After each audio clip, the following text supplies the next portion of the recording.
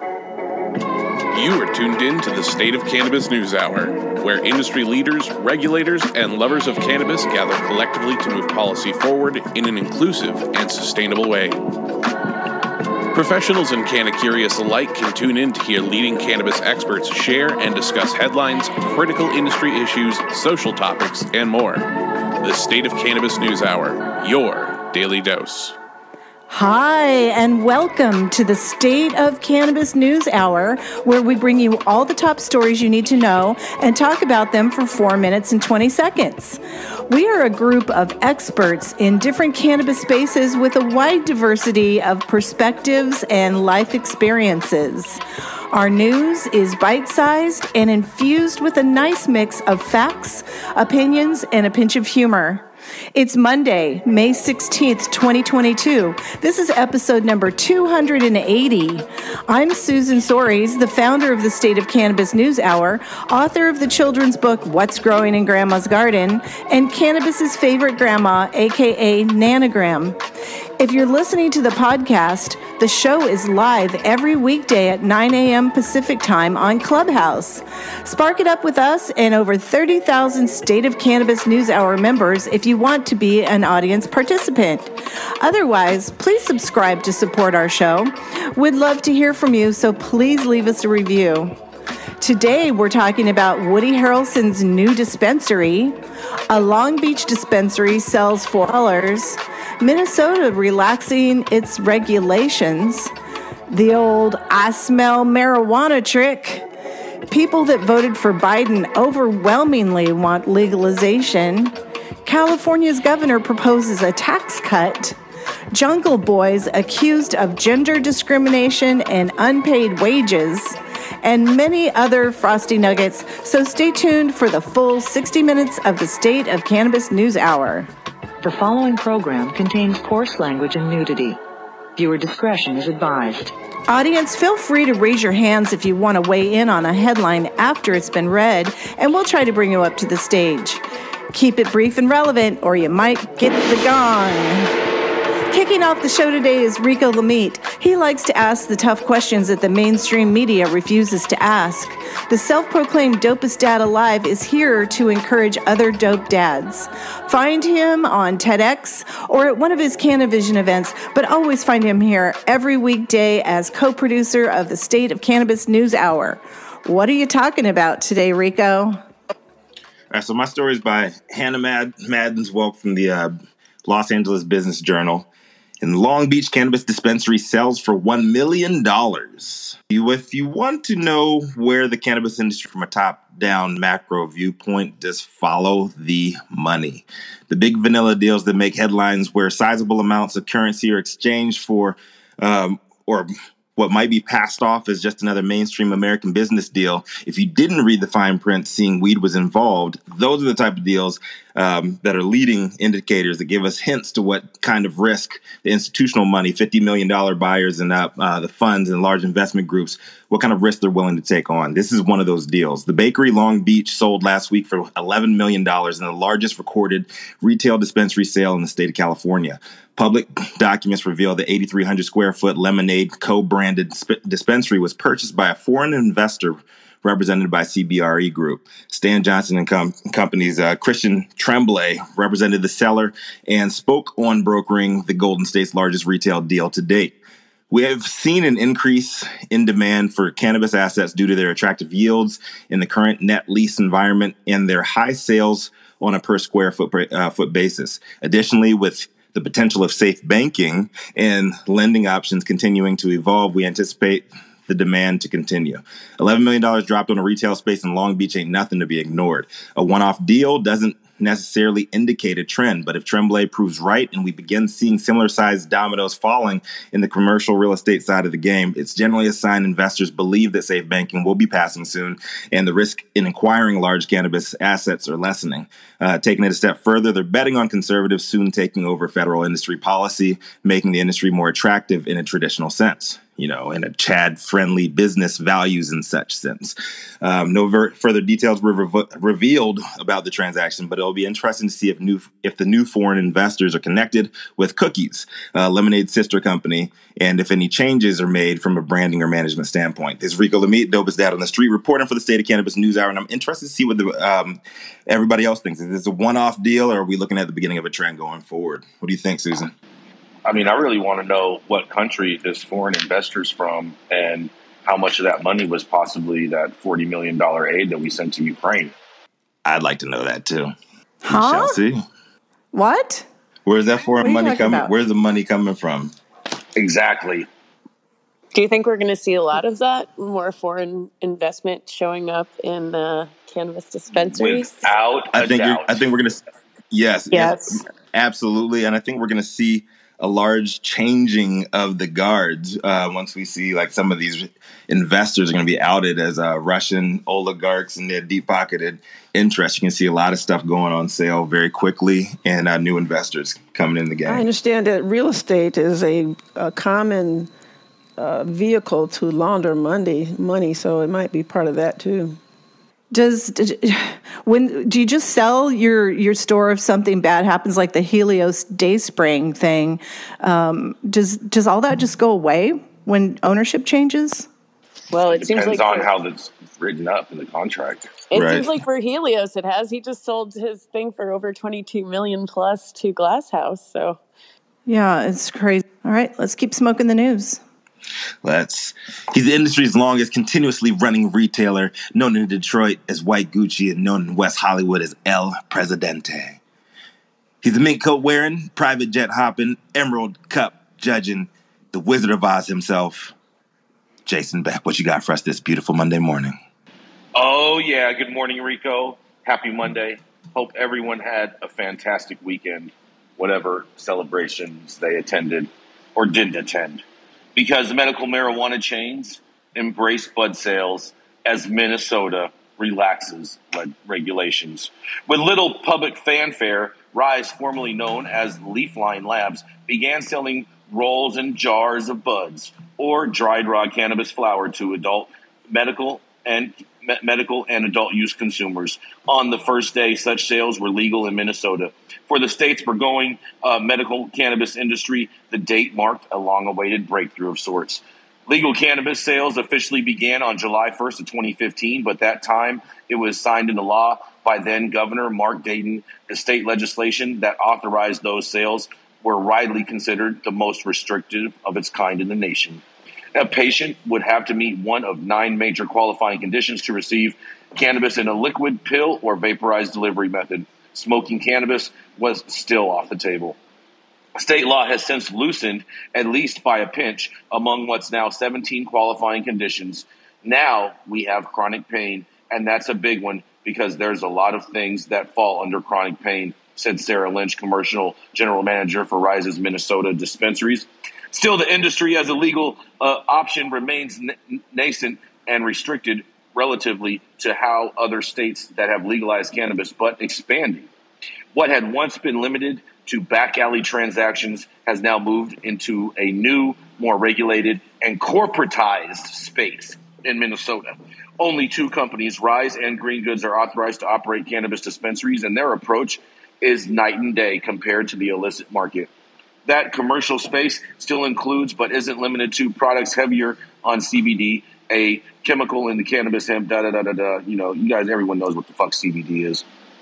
CBD products, which are increasingly commonplace from gas stations and coffee shops, unless you're talking about Delta 8, and health food stores, are legal under federal law, but still restricted in some states. At Minnesota dispensaries, customers can choose products on both CBD and a THC level, mixing and matching by preference. With the addition of flower, Minnesota is moving into the middle of the pack of the regulated side. Dr. Cale Kingsley, Chief Executive Officer for Minneapolis-based Goodness Growth Holdings, which operates 8 Green Goods dispensary locations throughout Minnesota and others throughout 4 other states. There are a slew of states that have CBD-only laws, like Iowa, which have definitively restrictive limits on THC levels, and they have participation from healthcare providers, Kingsley added. Generally, it's been a thorough incremental program And that's a good approach. If you want things to be done well and regulated for patients, things are going in the right direction. Well, finally, that you guys can allow flower, yeah, things are going in the right direction. You definitely need to open up that patient base to much more other conditions other than just chronic pain, although I do agree chronic pain is one of those big trigger ones that basically anyone can get a cannabis recommendation for. And this is Jason Beck reporting for the State of Cannabis NewsHour. It's about time, Minnesota. Welcome to the party.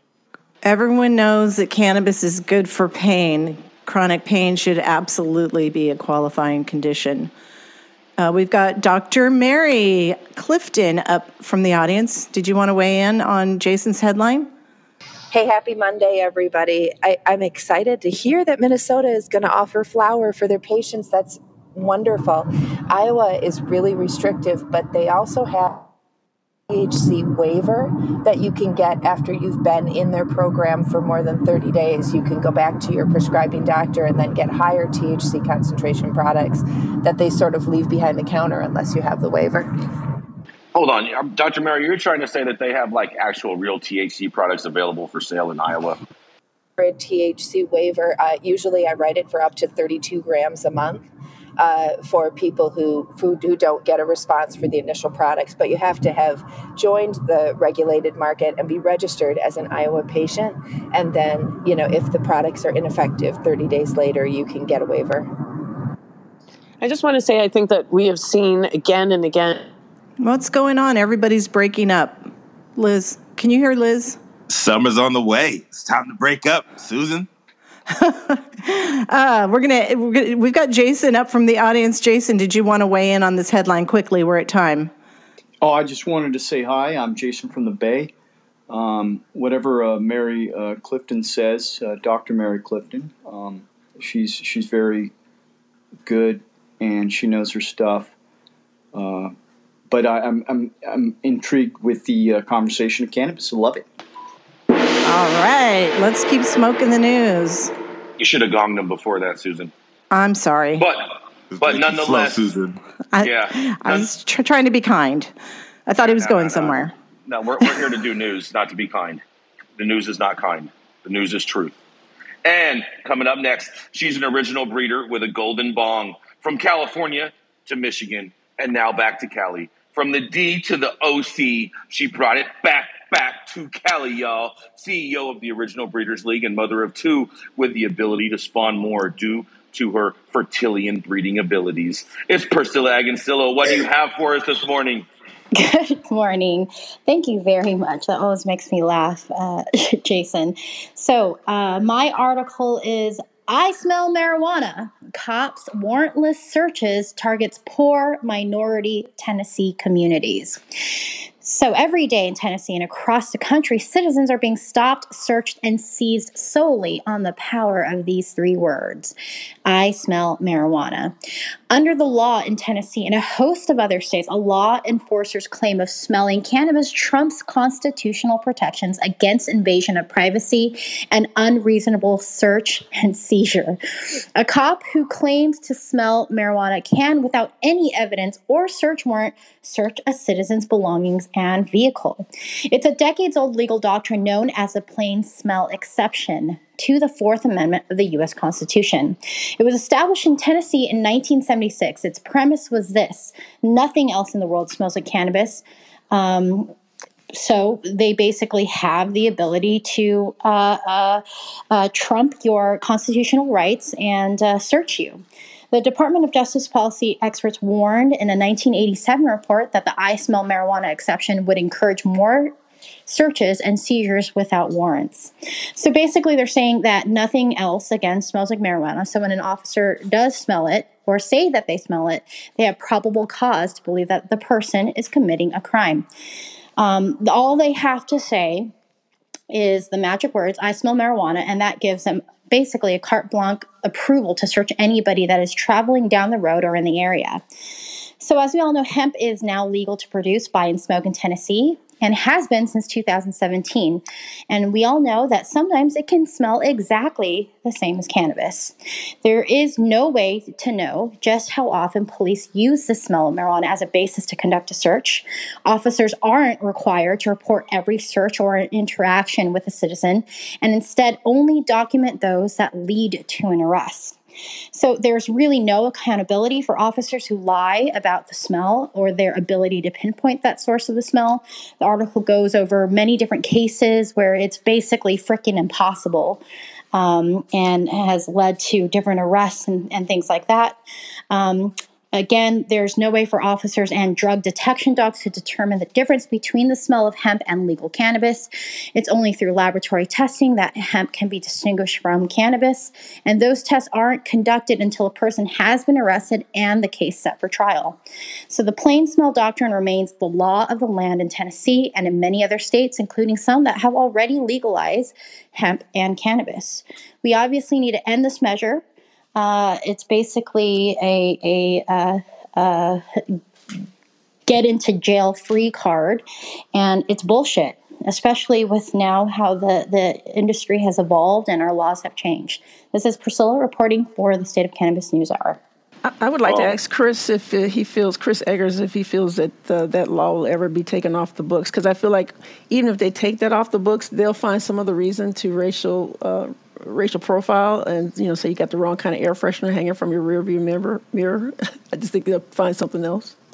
I don't know if it'll ever be taken off the books, but to your point, Doctor, the vehicle code is as thick as a phone book, and I think without accountability and without proper documentation and stat tracking, absolutely, I think officers will continue to use that law to search folks. And I think it would be interesting to see, and I think that they should, if they are going to use that as a means to search, needs to be documented very, very well, and there needs to be accountability. Absolutely.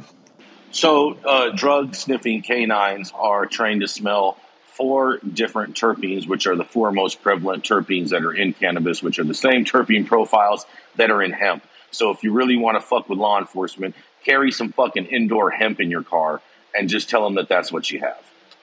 Well, they said that they actually train them on beta-caryophyllene. Yep, beta-caryophyllene is one of them, Liz. Yeah, but even if you have that, the whole point is that they will only find out after. Priscilla, the whole point of it is that if you let them know, oh, this is what you smell, this is legal indoor hemp, and da-da-da-da-da, you take away their searching power because you said, this is what I have on me, and this is what you're smelling. Hopefully, which is federally legal. What they're saying is you can only prove that after you've been arrested and you've gone to trial. You should only have to prove that after you've been arrested, because that's the point why you're proving it is because you got arrested. Otherwise, they're just going to let you go and drive the fuck off. Exactly, but we need to do something before you have to be arrested. So that is like a 50-50 chance. If we do away with the I smell marijuana exception to your Fourth Amendment right, then, that solves that. So. And that's assuming that the cops are going to abide by the Fourth Amendment, which we know that they don't. Yeah, exactly. So.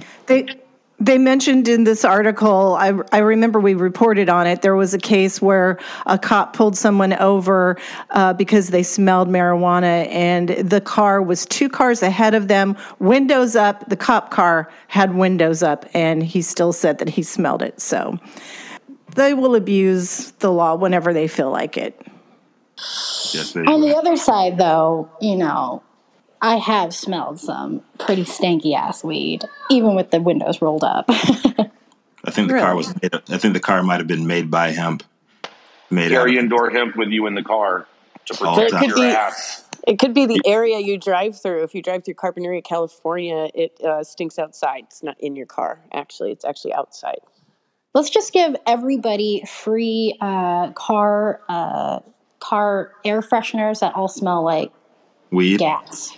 Yeah. Everyone do it. Everyone smells like it. Buy better gas. Buy better gas. And smoke indoor, right, Jason? If you don't smoke if you don't smoke indoor, you might as well only be breathing. You heard it here. That is so not true. 100% it is. All right, so You are fake news. You are fake news. That is a tagline that will not catch on. Let's keep smoking this news. Now, with a smoother delivery than DHL and a price point lower than USPS, our next correspondent's got the chops to break down high-end cannabis news into more palatable serving sizes, getting access to the people because everybody got to eat. Also, he is a communication strategist and publisher of the American Cannabis Report. Clark Kent in the streets and Superman on the spreadsheet. Christopher Smith, what is the news? Thank you. Thank you, Rico. Good morning, Jason and Susan. My article today is from Mary Jane. A Cherokee tribe approves $15 million land purchase to grow medical cannabis in North Carolina. Last week, the Cherokee Tribal Council voted to purchase 95 acres of trust land in North Carolina for $15 million. The council said it will dedicate the land to housing development and medical cannabis production. This caps a year-long effort by Principal Chief Richard Sneed, who helped pave the way for medical cannabis within the Cherokee community. An article from last August in the Smoky Mountain News explains his thinking. This is a compassionate care issue. This is an issue for people who have chronic pain, for people who have cancer, and who are in chemotherapy and can't eat, for people who have PTSD, for soldiers who come back from combat, for those who are battling opioid addiction. This is the off-ramp. So the Cherokee tribe in North Carolina is called the Eastern Band of Cherokee Indians. There are about 9,000 in this tribe, who most of whom live on 57,000 acres in the Blue Ridge Mountains. The res there is called the Qualla Boundary. The Eastern Band is related to the Cherokee Nation, which is 200,000. They live in northeastern Oklahoma.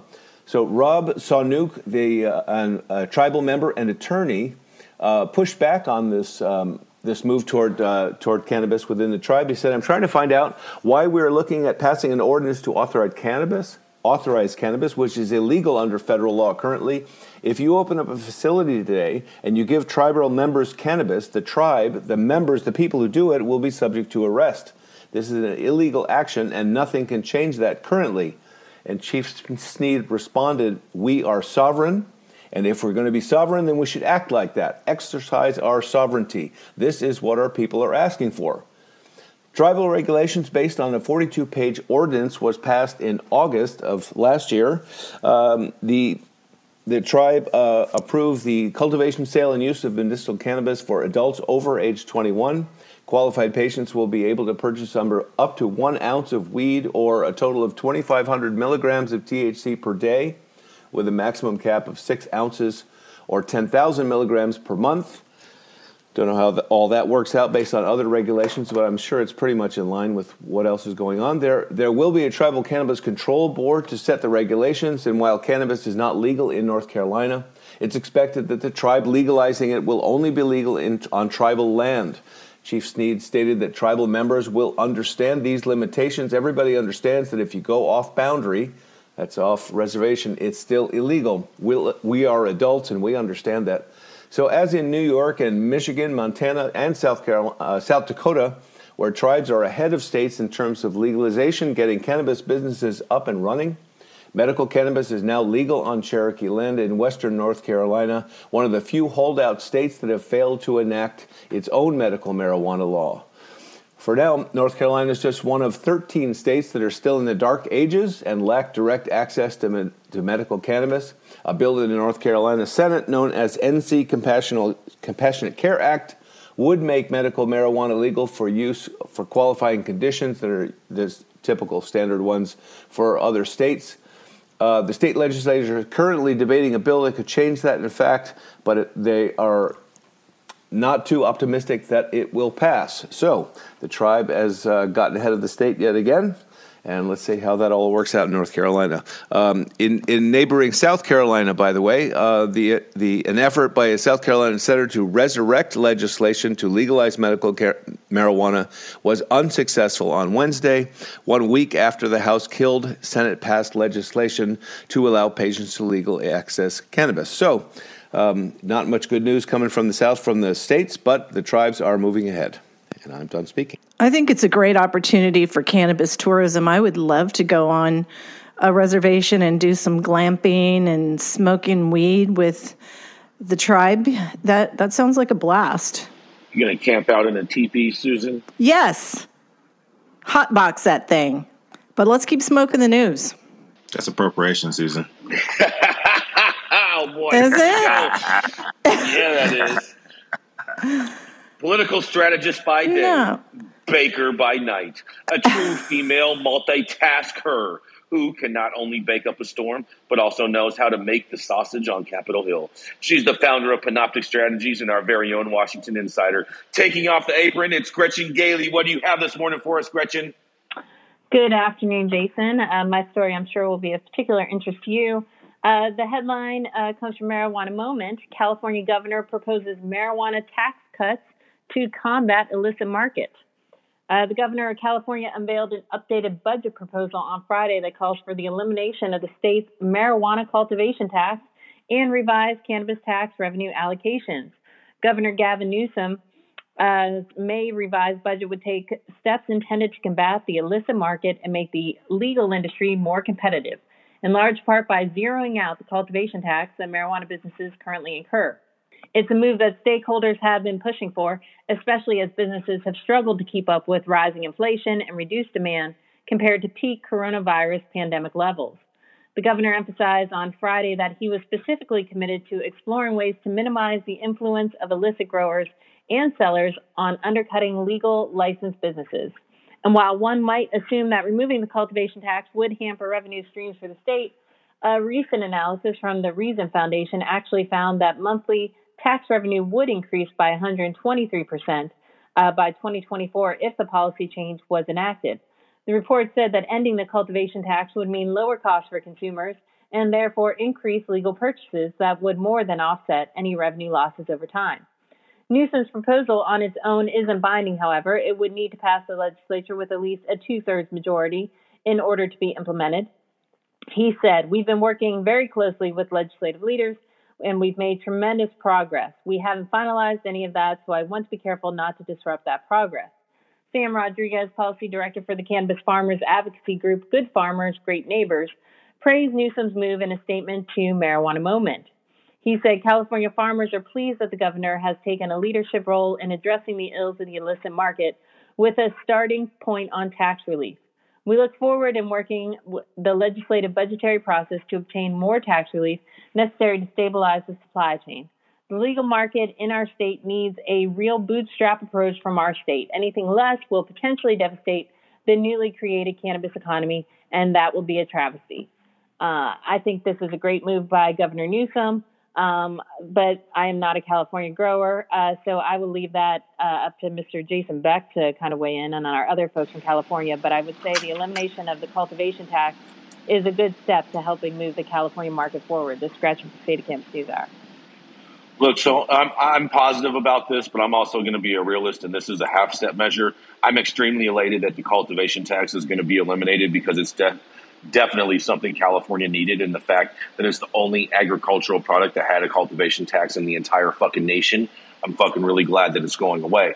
However, they are planning in 2 or 4 years on raising the excise tax from a 15% to a whopping 19%, which is totally ridiculous. Totally fucking ridiculous, and I'm hopeful that we can generate enough tax revenue in between the time of July and the time that they want to institute this new tax, this new excise tax, so then that way we can have justification for not increasing the excise tax, because at 15% it's already at 27%, and so I'm not even going to do the math to tell you what it would be at 19%. Jason, do you expect that the legislature will pass the governor's budget and this will happen? Yeah, if the governor is signaling this way, then I anticipate the legislature to follow suit. Stephen Elliott is up from the audience. Did you want to weigh in, Stephen? Oh, but of course, because I am a cultivator in California, and thank you, fucking Newsom, for getting off your ass and finally doing something. I'm right there with Jason. As unfortunately, quite often find myself aligned with the gentleman that it makes me Because laugh. you know I speak truth, Stephen. When it comes to mathematics and taxes, you do speak the truth there, Jason, and I'm not denying that at all. And I happen to agree with Jason. The overtaxation of cannabis in general is pretty absurd, and it's equivalent to like highway robbery. Number one, because trickle down economics does not work in cannabis, folks. Because if you use the ideal of trickle down economics, it leaves the farmers always being shit on. And if a farmer can't sustain themselves, how the hell are we going to grow any fucking cannabis for anybody? You know, I mean, it's simple mathematics. But I am very, very grateful that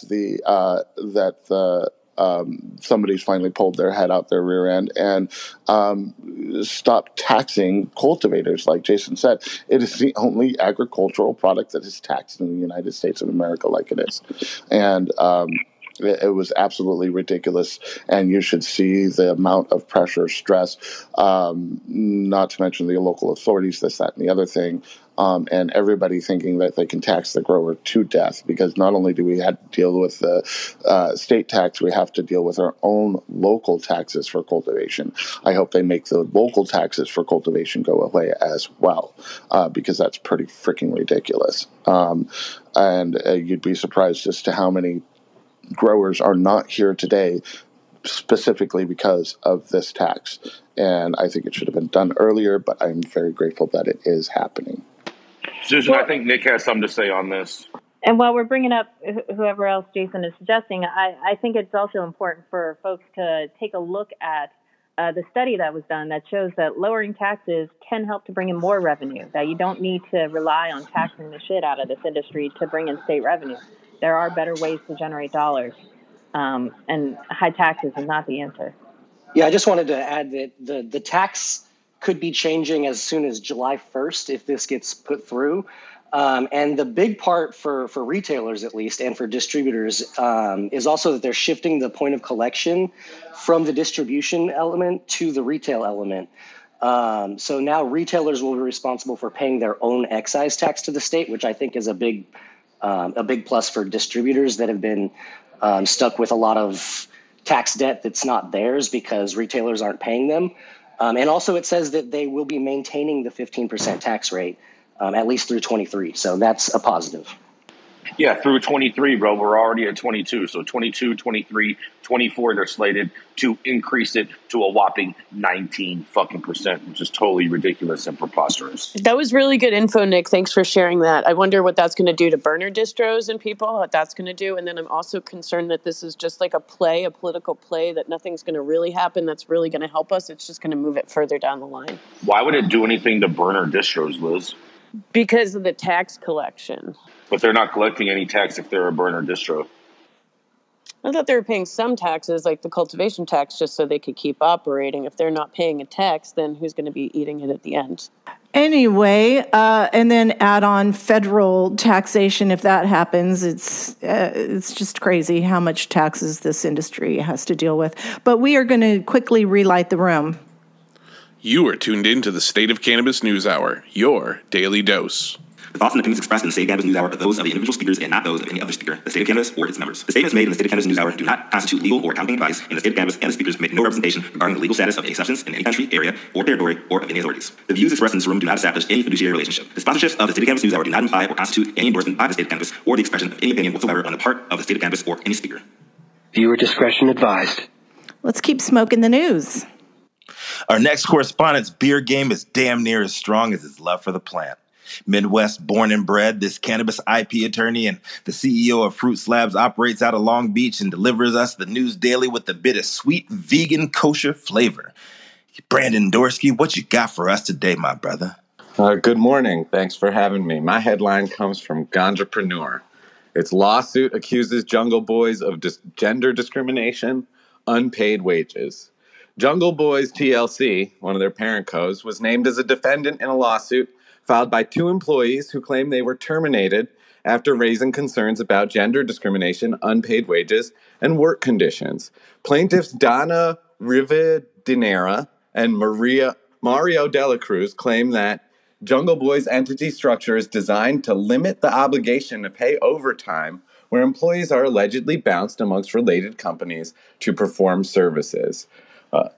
Riva Dinera alleges that when she asked to move from a trimming job to the grow room, that she was told, quote, they were called Jungle Boys for a reason.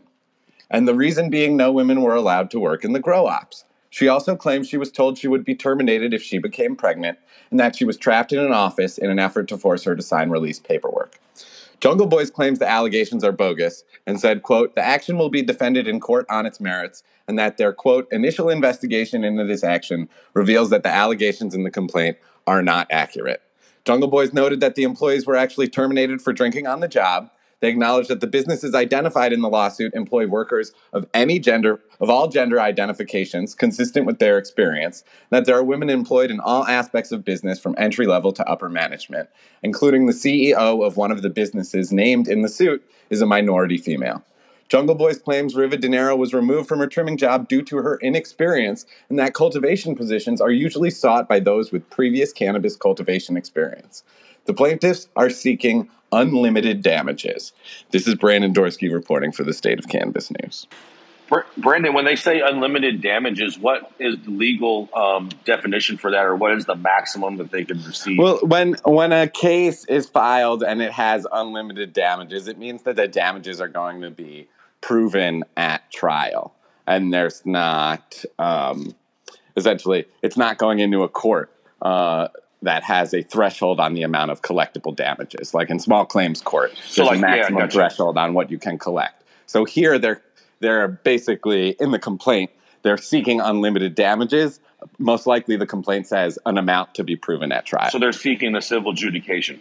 Yeah, and I mean, presumably they're likely seeking back compensation, lost overtime based on what they're alleging, that they'd work for one company and then, be bounced from the company that's paying the trimmers to some other business that's paying them for some other work that they did. And so cumulatively, they never hit 40 hours of overtime, even though they were working for more than 40 hours a week for Jungle Boys.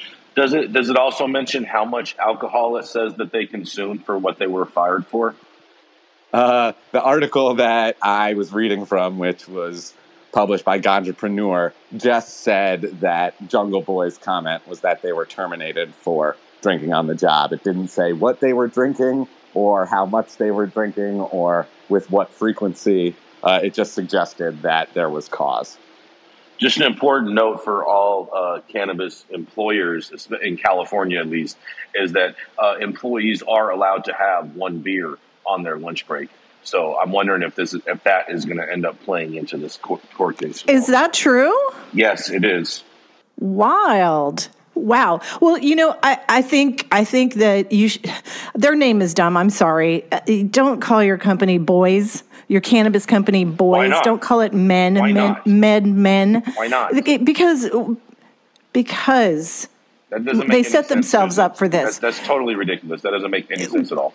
I mean, aren't women important customers? And the plant is a female. It's not exclusionary, Susan. It's not divisive. It's what the fuck they choose to call themselves. And I thought anyone in this world gets to call and consider themselves whatever they want to. So why are we shaming someone for calling themselves a guy? I'm not shaming them. I just think it's a dumb name. Well, that's just your own opinion, though. That's right. All right. So then that's just your own opinion. It's not. Oh, this should be this way. Well, maybe we want some jungle men. Yeah. Oh yeah, like Tarzan. You want to go down that appropriation rabbit hole, Jason? Baby. Let's keep smoking the news. Good move, Susan. Jason. Mr. Beck. I was waiting for you guys. You are fake news. One visit to this office is sure to get you access to all kinds of blue pills. All shapes, sizes, and colors are always included and welcome in this safe space. She's the Plants for Life CEO and a dual board certified physician, always promoting cannabis as medicine. And if you play your cards right, she will mix some yellow ones with your blue ones to make a greener experience. Coming next to the stage, it's Dr. Felicia Dawson. What kind of medicine do you have for us today, Doctor? Thank you, Jason, for that introduction. Happy Monday, everyone. My headline comes from AP News. Police Cartels in Oregon Are Morphing Their Pot-Growing Ops by Andrew Selsky. In response to foreign drug cartels establishing illegal outdoor marijuana farms in Oregon last year, the legislature formed the task force on cannabis-derived intoxicants and illegal cannabis production. Their mission was to make recommendations regarding funding and structure to enable law enforcement to combat illegal grows, propose changes to state laws to address labor trafficking, water theft, and regulations on genetic engineering of cannabis, to name a few. Quote, it started with a simple ask of help, and it's turned into, oh my goodness, there's so much to deal with. And so I think we just have to kind of take one at a time, said State Representative Lily Morgan, a Republican from Grants Pass. Hundreds of greenhouses began popping up in southern Oregon's Josephine and Jackson counties in early 2021. Some were within city limits, others in plain sight along highways, as well as in remote valleys. They were not licensed by the Oregon Liquor and Cannabis Commission and are bankrolled by foreign criminal cartels from Latin America, Europe, and Asia. These illegal grows far outnumber law enforcement's ability to take them down. Illegal indoor grows have always existed. However, with this criminal element, they are flourishing. Josephine County Sheriff Dave Daniel states the cartels are going more indoors and breaking down into smaller operations to avoid detection. The state police have identified dozens of ethnic-based drug trafficking organizations which run between 5 and 30 grow sites. The Oregon Criminal Justice Commission states that over 500 million plants have been seized in these counties from July 2020 to June 2021, along with $3.4 million in cash. And they feel that this is just a fraction of what's out there. In my opinion, we're seeing the fruits of 100 years of prohibition.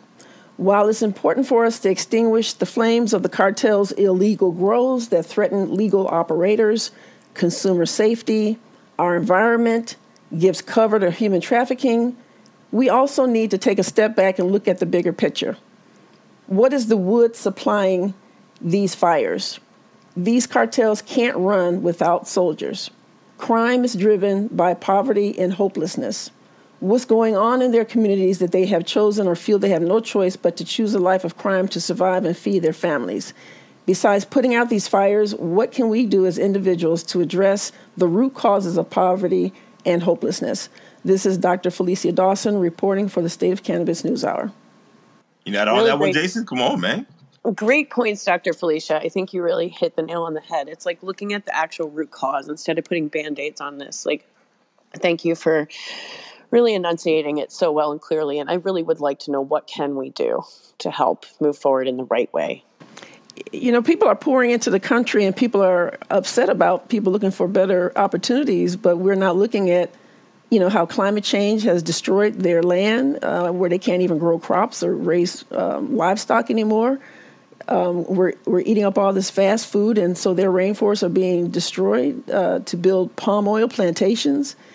You know, people are trying to make us clothes so we can have affordable consumer goods, while they don't even have living wages and have a horrible quality of life just to placate Americans. So there's a lot we can do as individuals in our own lives that can make it better for our neighbors around the globe. This is supposed to be addressed at the Summit of the Americas, but we don't even know if President Biden's going to show up. So, you know. You think? Are you saying that he might sleep through the event, Susan? I didn't say that. I was asking. He just might not show up. There's just so much controversy, you know. He doesn't want to invite Cuba and Nicaragua and doesn't want to have a real hemispheric conversation. So that doesn't sound inclusionary. It's not. At least he won't be playing golf through the event. Right. I'd rather him playing golf. At least we know he's awake. We need to reimagine. We need to reimagine capitalism. That's the problem. Capitalism is fucking great. Could be better. Unchecked capital. Yeah, unchecked. Everybody, Jason, right? Unchecked capitalism is toxic.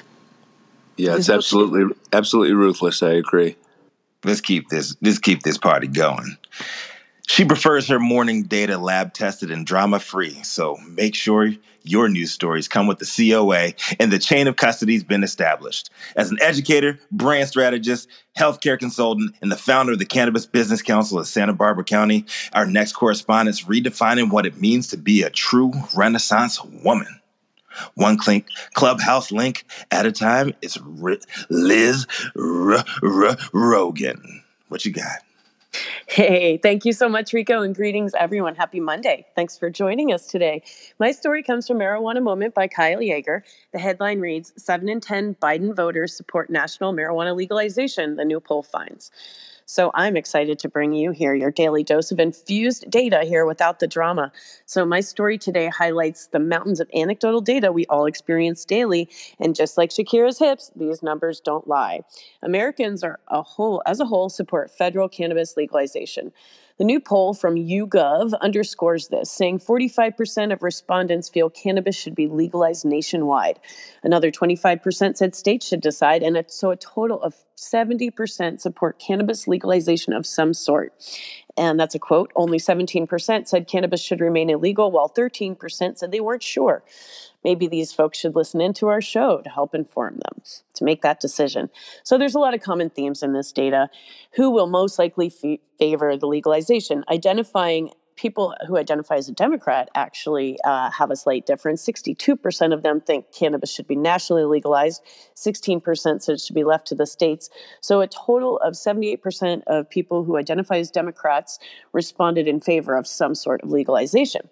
Within individuals who identify as Republican, like our friend Jason back here, 36% supported taking a state-level approach, 23% backed national legalization, and 30% said cannabis should remain banned across the board. Individuals who identify as independent had a 48% support of federal legalization, with 26% saying state's decision and 14% saying prohibition. Across all age demographics, the majority said cannabis should be legal either by a nationwide or a state decision. That was kind of neat to see, even across the oldest contingent. More women overall supported nationwide legalization, 49% to 41% of men, and more males thought it should be left to the states, which is 28% of them to 21% of women. Despite Biden's refusal to move on national reform and allowing states to set their own policies, 70% of individuals who voted for him in 2020 favor national legalization, and only 12% of his voters prefer states' decisions. So he doesn't seem like he's quite on par with them. But Donald Trump's voters support the state-level option. That's 45% of them. 21% said they'd favor national legalization, and 25% would rather just keep prohibition. If you're fully vaccinated and boosted, that might make a decision on how what you vote on this. So fully vaccinated and boosted people were more likely to support nationwide legalization. 58% of them, in fact. 19% of fully vaccinated and boosted people support the state's decision, and 11% said prohibition only, please. Partially vaccinated without a booster means that 40% of those folks said they want national legalization. 30% of the partially vaccinated without the booster says the state should decide, and 19% says keep it illegal. The non-vaccinated cohort had the lowest support of legalization, but 60% of them, majority of them, chose alternatives to prohibition, which was kind of interesting. This is a YouGov survey, so they ask questions about abortion rights, sex rights, same-sex marriage, and a lot of other things. This was interviews with over 1,500 adults from May 8th to the 10th, and it's just one of the latest polls that we're seeing to demonstrate the growing, increasing, and bipartisan popularity of cannabis reform. Last month, other polls found that cannabis legalization enjoys significantly majority support. Most Americans saying they'd be more likely to support politicians that back reform. Another recent survey said that a majority of Americans, including most Republicans, do support decriminalization.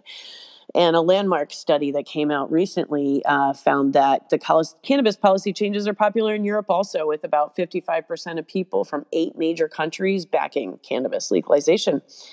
So lots of numbers here, but overall, I think the numbers don't lie, again, like Shakira's hips. So I would love to hear what everyone has to say on this issue. This is Liz Rogan reporting for the State of Cannabis NewsHour. I don't understand why they were asking the question whether or not you're vaccinated to ask this type of a question. That just seems to conflate too many different issues. I think they're just trying to get an overall feel from where people are coming from, just I know, but general trends. that's a HIPAA violation for them to be inquiring people's status like that. That's not a general type of poll question. It's a HIPAA violation? Really? Fuck yeah, it is. Voluntary, dude. It's a voluntary poll. There's no HIPAA So it's a violation. voluntary violation, Liz? You're perfectly able to say no or no answer, whatever. I just tell them all to go fuck themselves. You are fake news. Jason is on one this morning. I love it. Yes. HIPAA violation. Ay. It's facts, Chris. Let's keep smoking the news. Facts. Coming next to the stage, this former Northern California cop and dope dad trading his gun and badge for a blunt and a notepad. He's a cannabis security consultant for CC Security Solutions and our go-to guy for law enforcement stories from an insider's point of view, not from the barrel of a gun. Up next, it's Chris Eggers. What do you have for us this morning, Chris? Hey, Jason, thank you so much for the intro. Good afternoon out here from New York, where I just landed. My article today comes out of Tacoma, Washington, and the headline reads, State Liquor and Cannabis Board announces free voluntary security assessments for pot shops. So this is in response to over 84 armed robberies that have occurred in the state of Washington.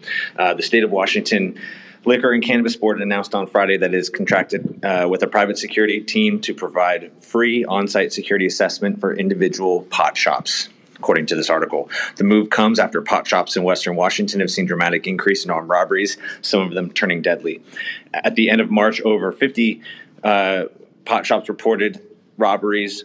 Uncle Ike's, which has several pot shops located across Puget Sound, has been keeping its own records since 2017. But as of April 28th, which is the last robbery entry, they reported 84 armed robberies so far this year. We are very, very happy that LCB is recognizing the problem. We don't want the training to be, but hopefully there will be some valuable tips to keep our staff and customers safe, said Ian Eisenberg, owner of Uncle Ike's. According to Brian Smith, in this article, he says that this is absolutely in response to the robberies. They operate primarily in cash. That's not true of any other business in the state of Washington, which potentially makes them a target. We think that the rash of violent robberies that have happened in 2022 are linked to that. Legislation meant to offer release stalled at the federal level.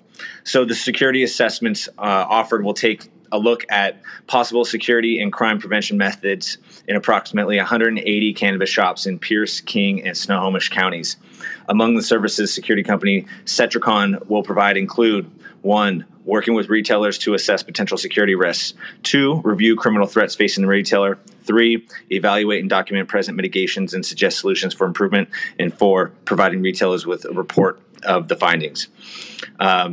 Jeffrey Slotnick is the president of Cetricon, and he says, so that the retailer can stay in business, so that they can do what they do best, and we can help them to have a sense of security and safety in real fashion.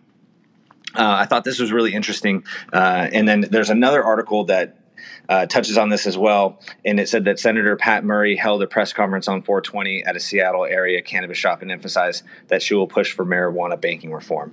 I think this is a step in the right direction. I think that, getting away from leaning on law enforcement to solve this problem, I think a public-private partnership is a step in the right direction. I think the scope is limited, and I have a few questions. I think that these need to be conducted under a mutual non-disclosure agreement, first and foremost, but we'll continue to follow this story. I think it's a step in the right direction. Curious if anybody in the audience is from Washington State and wants to weigh in on this. My name is Chris Eggers, and I'm reporting for the State of Cannabis NewsHour. Pass safe banking. Free cannabis prisoners. All of them. And don't forget to pass safe banking. I'm glad to see that there's actually some support to try to help people, because I feel like it's been a lot of talk thus far. So I hope this is actually effective. I'm with you, Liz. I think this is a great program, and I think this is definitely what government should be utilizing some of their resources for, to help protect the public will of the community. So this is a win. Absolutely a step in the right direction. I think that again, this needs to be done outside of law enforcement and the regulatory bodies. I think that, I talk to a lot of operators that don't, use some of the resources that are available because, for example, in the city of Oakland, you can get an assessment done by somebody from the cannabis team at OPD, but I know a lot of operators are fearful of doing that because they think that, if they're out of compliance, that they're going to get fined or dinged. And, I don't blame them for that mentality. You'd be targeted. 100% correct. Let's keep it moving so we can bring it home. Are you talking about the cop gangs, Rico? I can talk about the cop gangs all day long, man. You know about them too out here in Los Angeles. They're deep, and they got guns. Yes, they do. We do too. Anyways, this Princess of Pot is also an attorney at law focusing on cannabis, entertainment, and psychedelics, and does a phenomenal job documenting all her adventures on social media and through her appropriately titled podcast, Shall We Toke. Coming to the stage next is Shalina Panu. What you got for us? Bring us home. Thanks so much, Rico. Good morning, everyone. My name is Shalina, and my headline for today is Cannabis has entered the metaverse via Cannaland. According to PR Newswire, Cannabis Tech, which is a leading cannabis metaverse platform that assists companies entering the new Web3 and the metaverse, just announced their first cannabis-focused metaverse called Cannaland. The purpose of Cannaland is to connect every facet of the cannabis and hemp communities, revolutionizing the marketplace and opening the landscape for globalization of current and future brands. Cannaland uses an innovative blockchain payment system to empower cultivators, growers, testing labs, wholesalers, manufacturers, medical dispensaries, retailers, and consumption lounges with the ability to scale and monetize their brands while directly addressing the existing gaps in the cannabis industry. Cannabis Tech's meta marketplace on the blockchain revolutionizes the global cannabis industry by connecting every facet. That's a double, sorry. As further stated by PR Newswire, utilizing their experience in the blockchain, crypto, and cannabis industries, Cannabis Tech has created Cannaland, a complete cannabis-themed community and meta marketplace where all aspects of socially responsible cultivation, extraction, manufacturing, distribution, retail sale, and consumption of cannabis and hemp products can be enjoyed by residents of the community. Cannaland's metaverse has an innovative approach to community building, revenue generation, and product marketing, manufacturing, and merchandising for cannabis brands looking to distinguish themselves in an increasingly crowded physical marketplace. Cannaverse CEO Mark Bonner stated, with the recent exponential growth of the cannabis industry along with the growing popularity of crypto tokens and EFTs, right now is the perfect time to support the industry by providing them with the tools and marketplace to revolutionize the industry. At Cannabis Tech, we saw the convergence of cannabis and crypto and are working to modernize the trade by addressing and resolving the existing gaps in the industry. As stated on their website, Cannaland is a unique platform which enables worldwide businesses to operate virtually within one domain without boundaries and without the constraints of the localized regulations that exist. This opens a landscape for the globalization of current and future cannabis brands while providing major consumer products, beverages, and other related products with a way to enter the virtual cannabis market and build their own brands. Further, Cannaland is a unique platform which enables worldwide businesses to operate virtually within one domain without boundaries and without constraints of the localized regulations that exist. This opens a landscape for the globalization of current and future cannabis brands while providing major consumer products, beverages, and other related products with the way to enter the virtual cannabis market and build their own cannabis brands. What do you think about cannabis entering the metaverse? My name is Shalina, and I'm reporting for the State of Cannabis NewsHour. How you gonna tax that shit? How are you going to deliver it? I don't understand. Dude, there's only got to be isolates in that metaverse. I'm just saying, whole plant grows in the real world, and no electricity, no metaverse. So hell yeah, no entourage effect. I mean, all the booth smokers should only get weed from the metaverse because that's basically what they're doing anyway.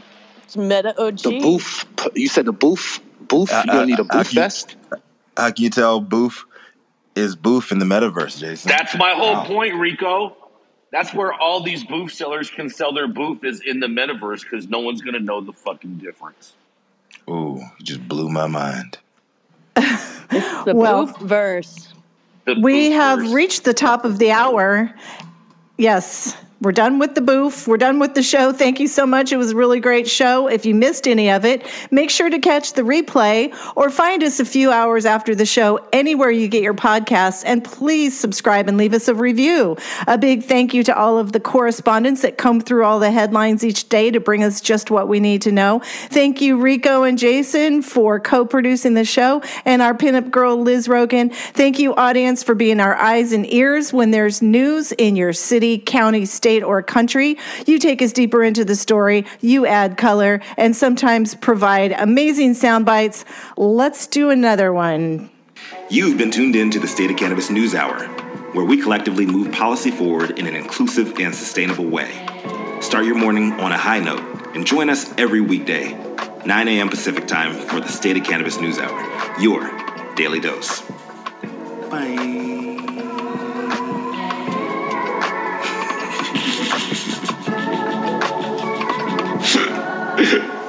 So another one.